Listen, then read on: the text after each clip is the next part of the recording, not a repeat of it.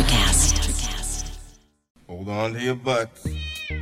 We are changing the course of history as we see it. That is what Wesley demands. Now, this affects Iris. Iris, where are you? What you feel only matters to you. I do not entertain hypotheticals. The world as it is vexing enough. Iris, I have a tip for you. Don't take drugs! Or Whatever Movies with Wesley and Iris. What up, and welcome to Or Whatever Movies. I'm your co-host, Iris, and I'm here with my older brother, Wesley. Today we're talking an Academy Award Best Picture from 1992, Unforgiven. Oh man, this is on the heels of Iris revealing to me during our Nobody review that she had never seen Unforgiven. I was rather busy in 1992, if you might recall. I have no recollection of what that was about at all. I was also busy, but I still had time to see Unforgiven repeatedly. Yeah, but that's because you got a boner for Clint Eastwood. A boner? I will say that Clint Eastwood is the coolest ultra-conservative in Hollywood. What was your quote from that Olympic movie with the fat dude?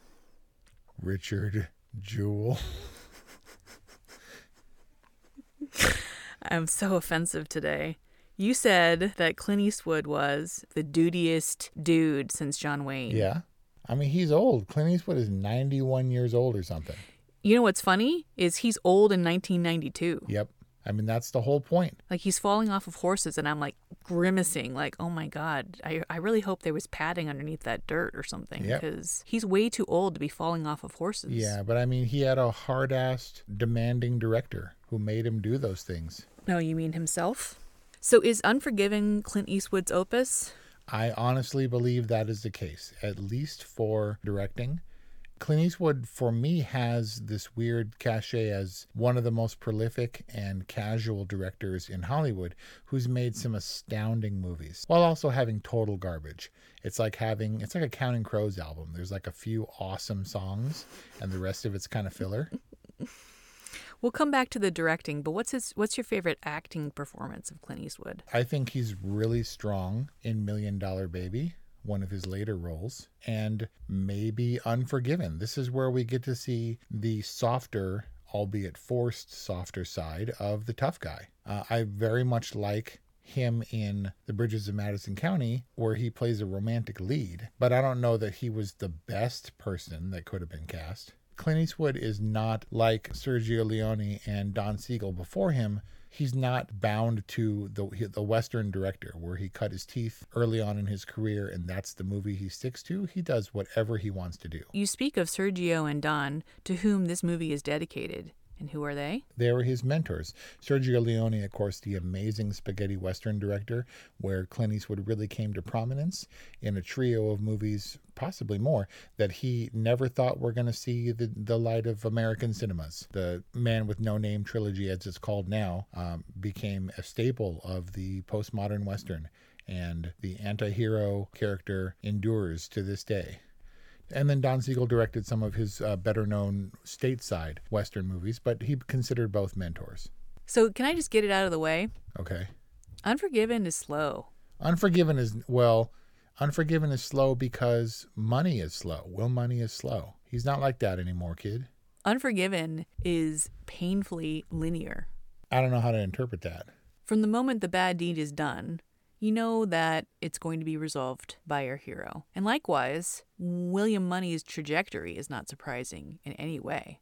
Really? And that's what makes it feel slow. It's like, dude's coming back into his own, right? These personas or these parts of you, they don't go away. It just depends on how deeply you bury them. Was it from the outset with you as a modern moviegoer, as a savvy moviegoer? Did you come to terms with this idea that, okay, it's slow right now because we know that the Will Money of old is going to come raging back, so when is that going to be? Let's get on with it? Yeah, kind of. Interesting. And I'm not saying that the evolution isn't beautiful and that it isn't realistically portrayed. Like, there is poetry in his evolution, unearthing the layers of sediment that are covering the old Will Money. He's very motivated, right, in coming back into that person. But it's just so obvious. The movie came out in 1992, and I was pretty young. I don't remember things like the marketing or the trajectory.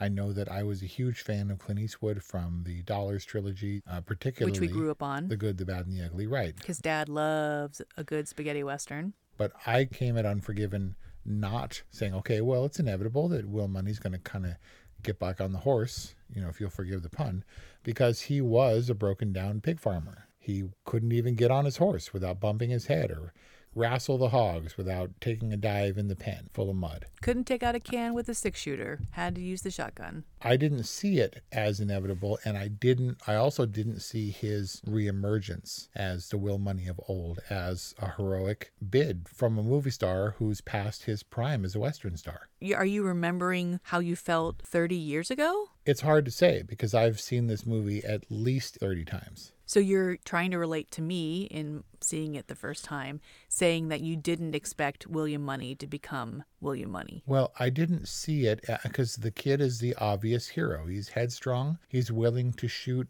Crazy Mike in the shit house, and he's willing to throw himself in harm's way because he's pretty fast, even though he can't see worth a damn. Likewise, I thought that Ned Logan, dead-eye shot with the Spencer rifle, the three of them were going to be able to carry it out, but I didn't see the reemergence, the muscle memory of Will Money at the end.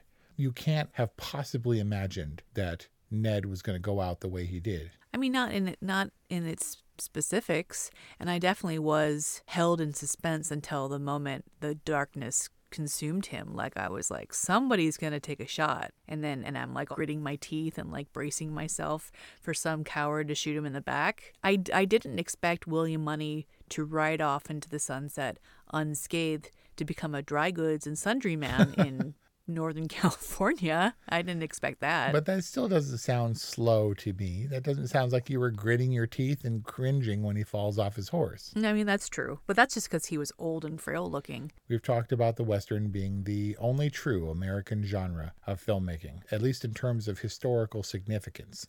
Lots of British people, like we talked about Paul Greengrass in News of the World, and Sergio Leone, classic for bringing maybe arguably the most un-American Westerns to American cinemas that were a huge hit. Not to say that Clint Eastwood is the end-all be-all for Westerns, but he is definitely an authority. We had the black hat, white hat, good guy, bad guy, gets the girl, shoots some Injuns kind of Westerns. And then we had the postmodern era of Westerns with the Dollars trilogy and these anti-heroes where the line between good and bad was blurred. Where you can feel for a protagonist who openly admits to killing women and children. Right. Dispelling all the mythos and deconstructing the Western from what we had come to expect after already having done so, with Clint Eastwood having been a big part of that. I'm not sure what Will Money is capable of. As badass as he was in the past, or as ruthless as he was in the past, what has he become? He's a recovered sociopath. Murderous sociopath who's healed by love, and he's struggling to kind of hold it together after the passing of his wife Claudia. So this is 3 years into him trying to maintain not only his chemical sobriety, but his is there a Murderers Anonymous? I'm sure. His murdering sobriety. But I think we need to get to what you think is great about Unforgiven, because it sure ain't Gene Hackman, despite his Oscar win for his supporting role as Little Bill Daggett. I'm guessing it sure was. He was part of the greatness of this movie. But this was the gunslinger myth turned on its ear. English Bob was the quintessential dandy, fancy white hat man who supposedly got the girls and was a quick draw and a gentleman to boot, until he wasn't.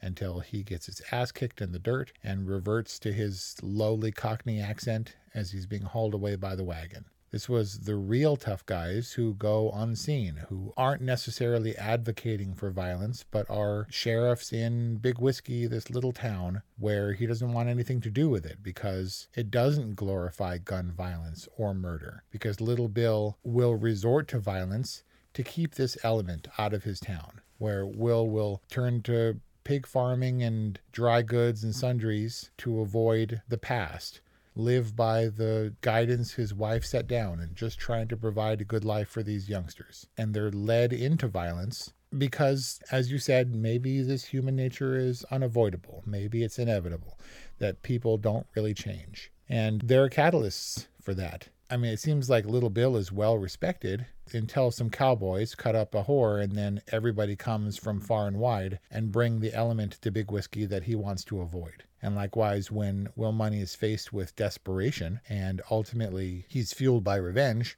he goes on a killing spree like none Big Whiskey had ever seen. It's all dormant and it's lying in wait. And it's powerful in that way because it's not Mortal Kombat violence for the sake of violence. I get that Bill and Bill are two sides of the same coin. Oh, look at that. Never got that.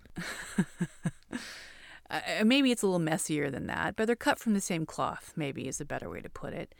Because Bill waxes philosophical to his scribe about the most important thing to be a badass. It's not being a quick draw. It's not being hot-headed. It's being cool-headed and even-handed. And both he and Bill Money are that man. There's just something a little less respectable about Little Bill. Like, he's the sheriff and all, but he's hiding his sadism under a badge. Whereas Will Money, he's clearly a sociopath, but he's honest about it and trying to do right by it, which is all anybody can do about their baser nature. But what I'm hearing you say is that these characters are complex and they bring all the dynamism to this otherwise fairly simple story. A fairly simple story that floated around Hollywood for something like 20 years under various names. Gene Hackman indeed turned down the role of Will Money and turned down the script at large until Clint Eastwood convinced him. It'd been around for a while, was maybe a pretty simple story that was infused with what I think is this Clint Eastwood magic that he has in limited supply, that he'll put out in great movies, and he'll win Best Picture and Best Director and all this stuff, and other ones will go completely unrecognized. This was just one of the ones. And it was like, as you put it, Martin Scorsese returning to form.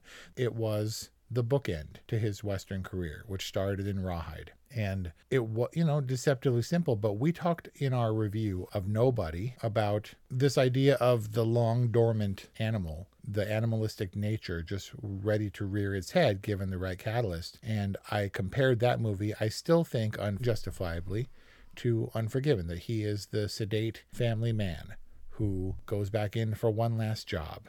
And this trope has been around since the beginning of movies. But Clint Eastwood is Western royalty. And to see him so thoroughly broken down, discombobulated, unsure. Oh, especially when he's got the fever. Oh, yeah. And he's mumbling about the angel of death and Claudia with worms in her eyes and stuff.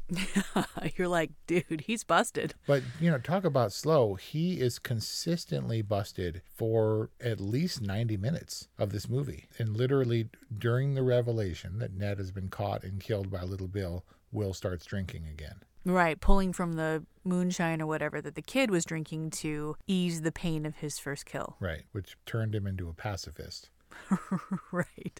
He's done forever. But he also grew like this fear of Will for some reason because he saw Will's true nature coming through or something. Well, just the stories about him dynamiting the Rock Island Railroad, killing women and children, and how he was more ruthless than William Bonney. These are the stuff that when he knew this stuff going in. Right, when he was a badass, when he was a pretty quick draw, and when he was assured that he could kill these two cowboys by himself. It don't take three. Once all that was dispelled, once he knew that he could never draw down on a human being again, and knowing that Will was actually these people, because he had decided that Will was a broken down pig farmer and wasn't up to the task, and hell, Ned, me and you could take these two together. Once he realizes that it's all substantiated, that Little Bill, who runs that town with an iron fist, will acknowledge the heinous nature of Will Money's crimes against the backdrop of American Westerns.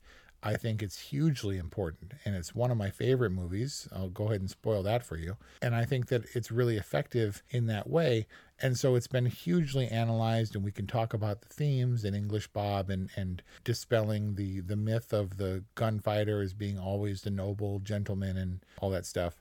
But really it comes down to the turn that this movie took for me, which was so savage and so powerful, didn't make sense in the world that they lived in anymore. This was, came out of Cheyenne and he worked all those tough towns, boys, for Little Bill, and now he's retired to this town that he doesn't want anything to do with the guns and violence. And to have Will stroll into a saloon full of people who are gearing up for their hunt to go and kill him and to throw down is astounding to me. Even in light of all of the murderous gunfights we've seen, like, it pales in comparison to the death house at the end of Django, for example. Right, but that's just cartoon violence.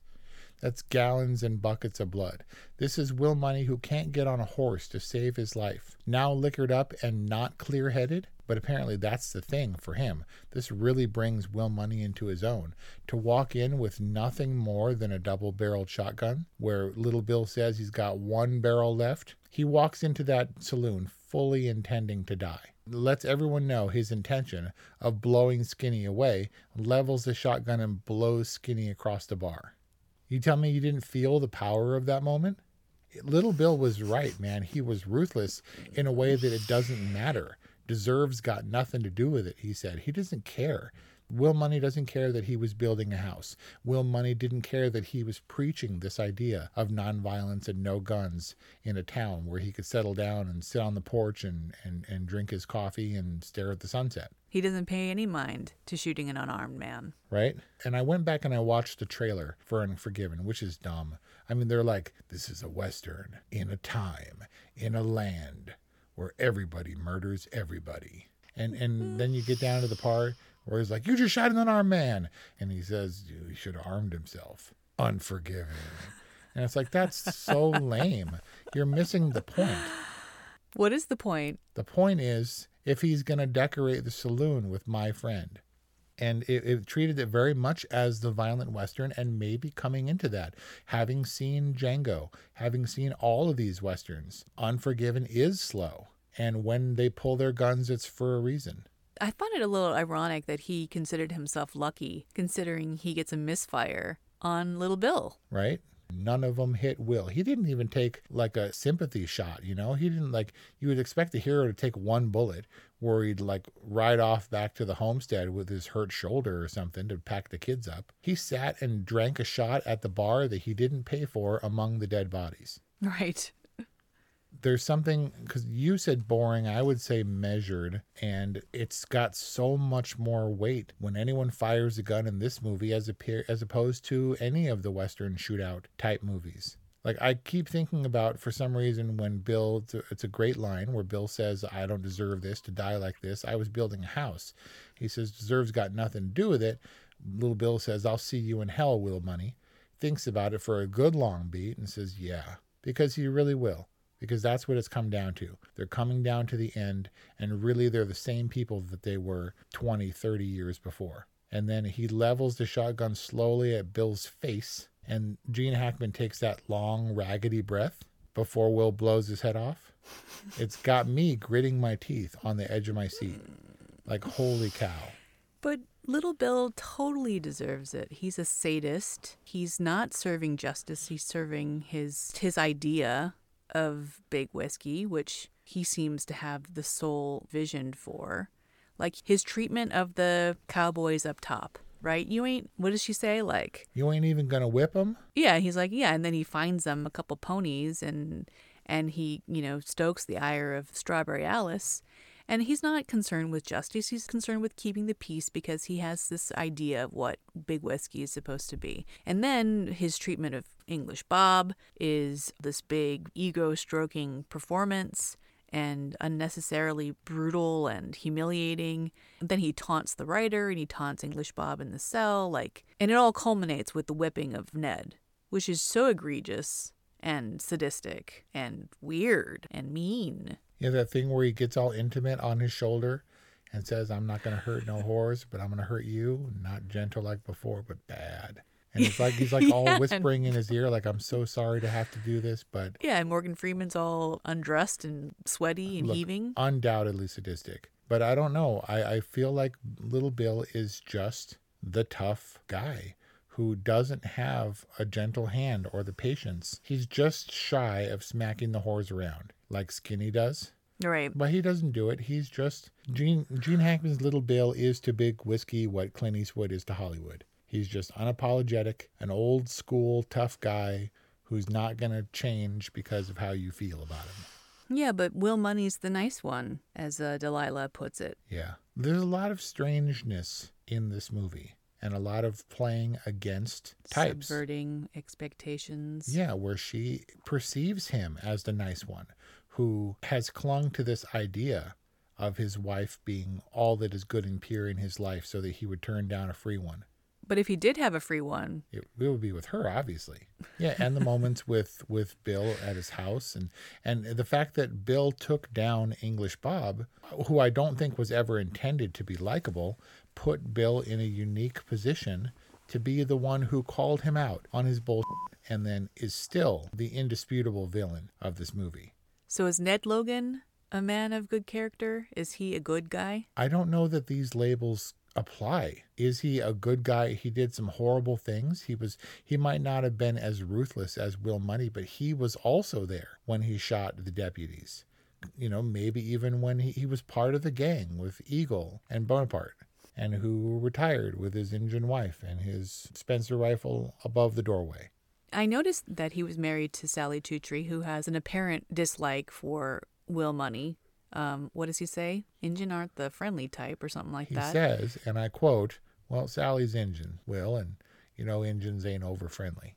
But don't they call him like Ned Tree or something too? Ned Roundtree. Yeah, Ned Roundtree. So what's with the trees? I don't know. Maybe he was progressive and took part of his wife's. Maybe his name was Ned Round, and he's hyphenated, Ned Roundtree. Or maybe she's progressive and she was just Sally Tree. And then when she hooked up with Ned Roundtree, she took his name and became Sally Two Trees. Now you're just showing off. I hate to bring it up because they don't in the movie, but like, where do black people fit in the historical Western times? It's interesting. They don't talk about it at all, which I liked. And for that reason, I'm kind of hesitant to bring it up. But like, Ned is a complete partner and equal to Will Money. At no point do they bring up Ned's race as a story point. So this movie is part of my 5-part Western introductory series that I forced Kelly to sit through. It all culminated in, spoiler, No Country for Old Men. But in No Country for Old Men, Anton Chigurh says when they had the Mexicans go after Llewellyn instead of just him, that's foolish. You choose the one right tool. I think that Morgan Freeman was the right tool for Ned Roundtree, regardless of his race. And because it wasn't a sticking point in the script, it was never brought up, and it was passable. That said, it's been speculated that because Ned carries a Spencer rifle, which is a very distinctive weapon, it's possible that he was part of the all-black Civil War regiment that had Spencer rifles. And so that rifle is a carryover from his Civil War days. And he was also in the All-Black Regiment, or part of the operation, in Glory, starring Denzel Washington. So black people had standing in the Old West for sure, and I think kind of a lot of that is swept under the rug. But there are notable black gunfighters and a black regiment in the Civil War, not to say that they were treated equally or fairly or respected by a lot of the white soldiers. But whatever the case, there was a presence, and this movie thankfully didn't make a big deal about it because ultimately it would have been a distraction. Can you speak half as eloquently about horrors? Wow, it's a really bad comparison. Did you know that the first title of this movie was The Cut Horror Killings? No. Yeah. This, like I said, it floated around for 20 years. And then honestly, over the years, I've come to accept that the second title, Unused, is actually the best title. You know, in the same way that Brad Pitt said he wasn't going to make the movie if they didn't keep it titled The Assassination of Jesse James by the Coward Robert Ford, which is undoubtedly unwieldy, and it could easily go by The Assassination of Jesse James, but he liked it. I equally like the unmarketable The William Money Killings.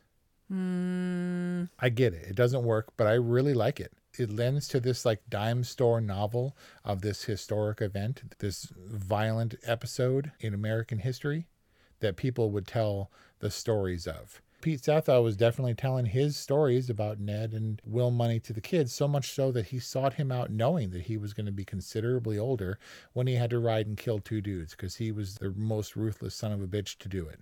Well, maybe the Will Money Killings was the ultimate product of Beauchamp. Man, Saul Rubinek is so good in exactly this kind of role. We talked about him in The Family Man. We talked about him. Well, we didn't really talk about him, but he was in the wagon at the end of Ballad of Buster Scruggs.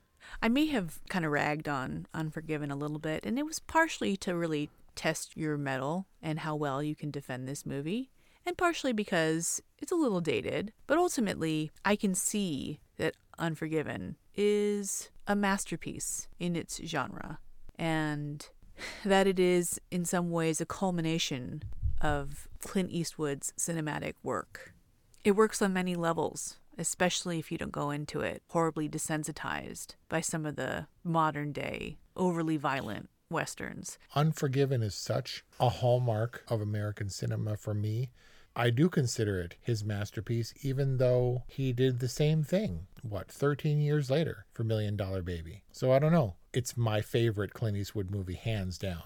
It also came at a very impressionable time in your life, especially in terms of your burgeoning, love for cinema. It's one of those few movies that I got it and I was like, this is important, and I understood it. Not in like a box office kind of way. So are you going to scrimp, or are you going to go full totally for Unforgiven? Both for that one dude's book of 1,000 movies you need to see before you die, the National Film Registry, including this for significant aesthetic or cultural relevance or significance, the Academy Awards, many lists listing this as not only one of the best Westerns of all time, but one of the best movies of art all time. I'm going to give this an absolute totally rating. For any reason, pick a reason. You've got to see Unforgiven. And everybody I know, including you, has now seen Unforgiven, whether organically or at my urging. If you haven't seen Unforgiven, you're dumb. If you're listening to this without having seen Unforgiven, downright stupid. Talk about alienating our listeners. I don't love all listeners just because they listen. They have to also like movies and be halfway intelligent. Thank you. So what would you say or do to me if I gave Unforgiven a boring? I would say that you were in a bad mood. I would genuinely be concerned and be like, are you okay? Because you may not love it. It may not be your favorite Western, but going back to what you said, to not view it for its significant contribution and impact, not only to Westerns, but to movies at large, modern movies, I wouldn't be able to see it. If I were to bet the house on your rating, I would go with good. At least a good.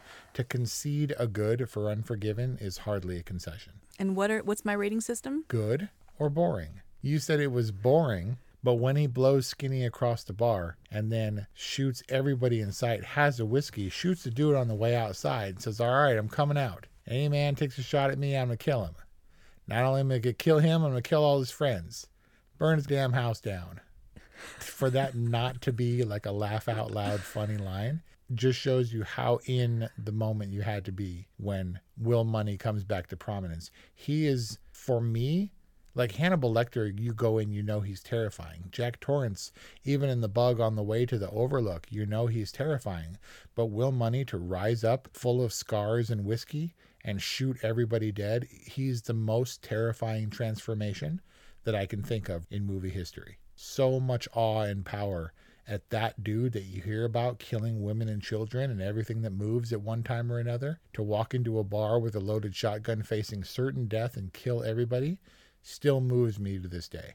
You can't get all emotional about the octopus, but you can get all emotional about the murderous Will Money. Well, if this was narrated by a dorky dude or a creepy dude, Will Money walked into the bar. Everyone turned and stared. The gleam in his eye. I don't know. Apparently, one of the first things he did in the script was change the voiceover to the card for the. The card's so simple and Claudia focused, and just it's like we see this whole story that's playing out on the surface, whereas the story inside of Will Money is even simpler than the narrative of Unforgiven. Like the story that's going on in Will Money's head is like Claudia. Linear narrative for sure, but it subverted expectations, I think, at many turns. All right. It's a given. I will give this movie a good, and that is our review. Unforgiven. Wes gives it a totally a boner-filled totally. Stop. And a good from Iris. Look, if nothing That's else, you're like, what would you do with this about your nerdiness for this movie if we didn't have this podcast? At the very least, this podcast brought to light some disturbing information about you, which I immediately had to rectify by demanding that you watch Unforgiven. Totally worth it on that basis alone. 818-835-0473 is our hotline. Let us know what you think about Unforgiven or whatever movies at gmail.com. Follow us on Instagram at or whatever movies. We really like to hear from you, and we really appreciate your support. Thank you for listening, and we'll see you next time. Hey guys, it's Miriam Love here, and I want to share something very special with you. Check out my new release, All In, the Spanish remixes, out now on Electric House Records. And always remember, be love, share love, all love.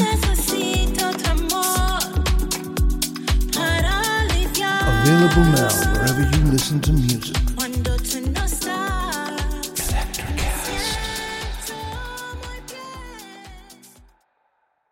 Welcome to Transforming 45, the podcast that celebrates the incredible power of passionate voices. I'm your host, Lisa Boat. Join me in conversation with heart-led humans who share their deeply personal stories of transformation.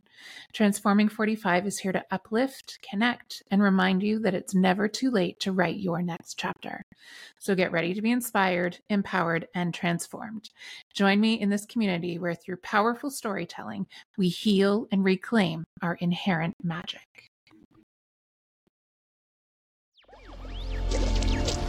Electricast. Electricast.